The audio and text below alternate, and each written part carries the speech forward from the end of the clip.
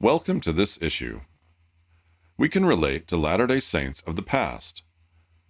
As a historian with the Joseph Smith Papers Project, I love giving devotional talks and interacting with church members about the history of the church.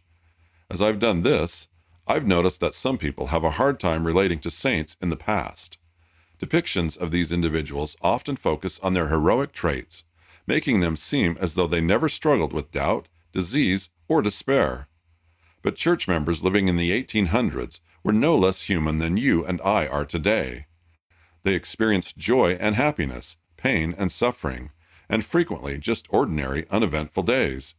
I have learned much from their experience about how to navigate the human condition. I hope your study of the Doctrine and Covenants this year is helping you learn about the way saints in the past dealt with life's challenges. I also hope my article on how Joseph Smith navigated trials will build your faith and help you see that we can relate to the challenges he went through. One of the challenges was that he struggled to get direction from the Lord to know how to help the persecuted saints in Missouri.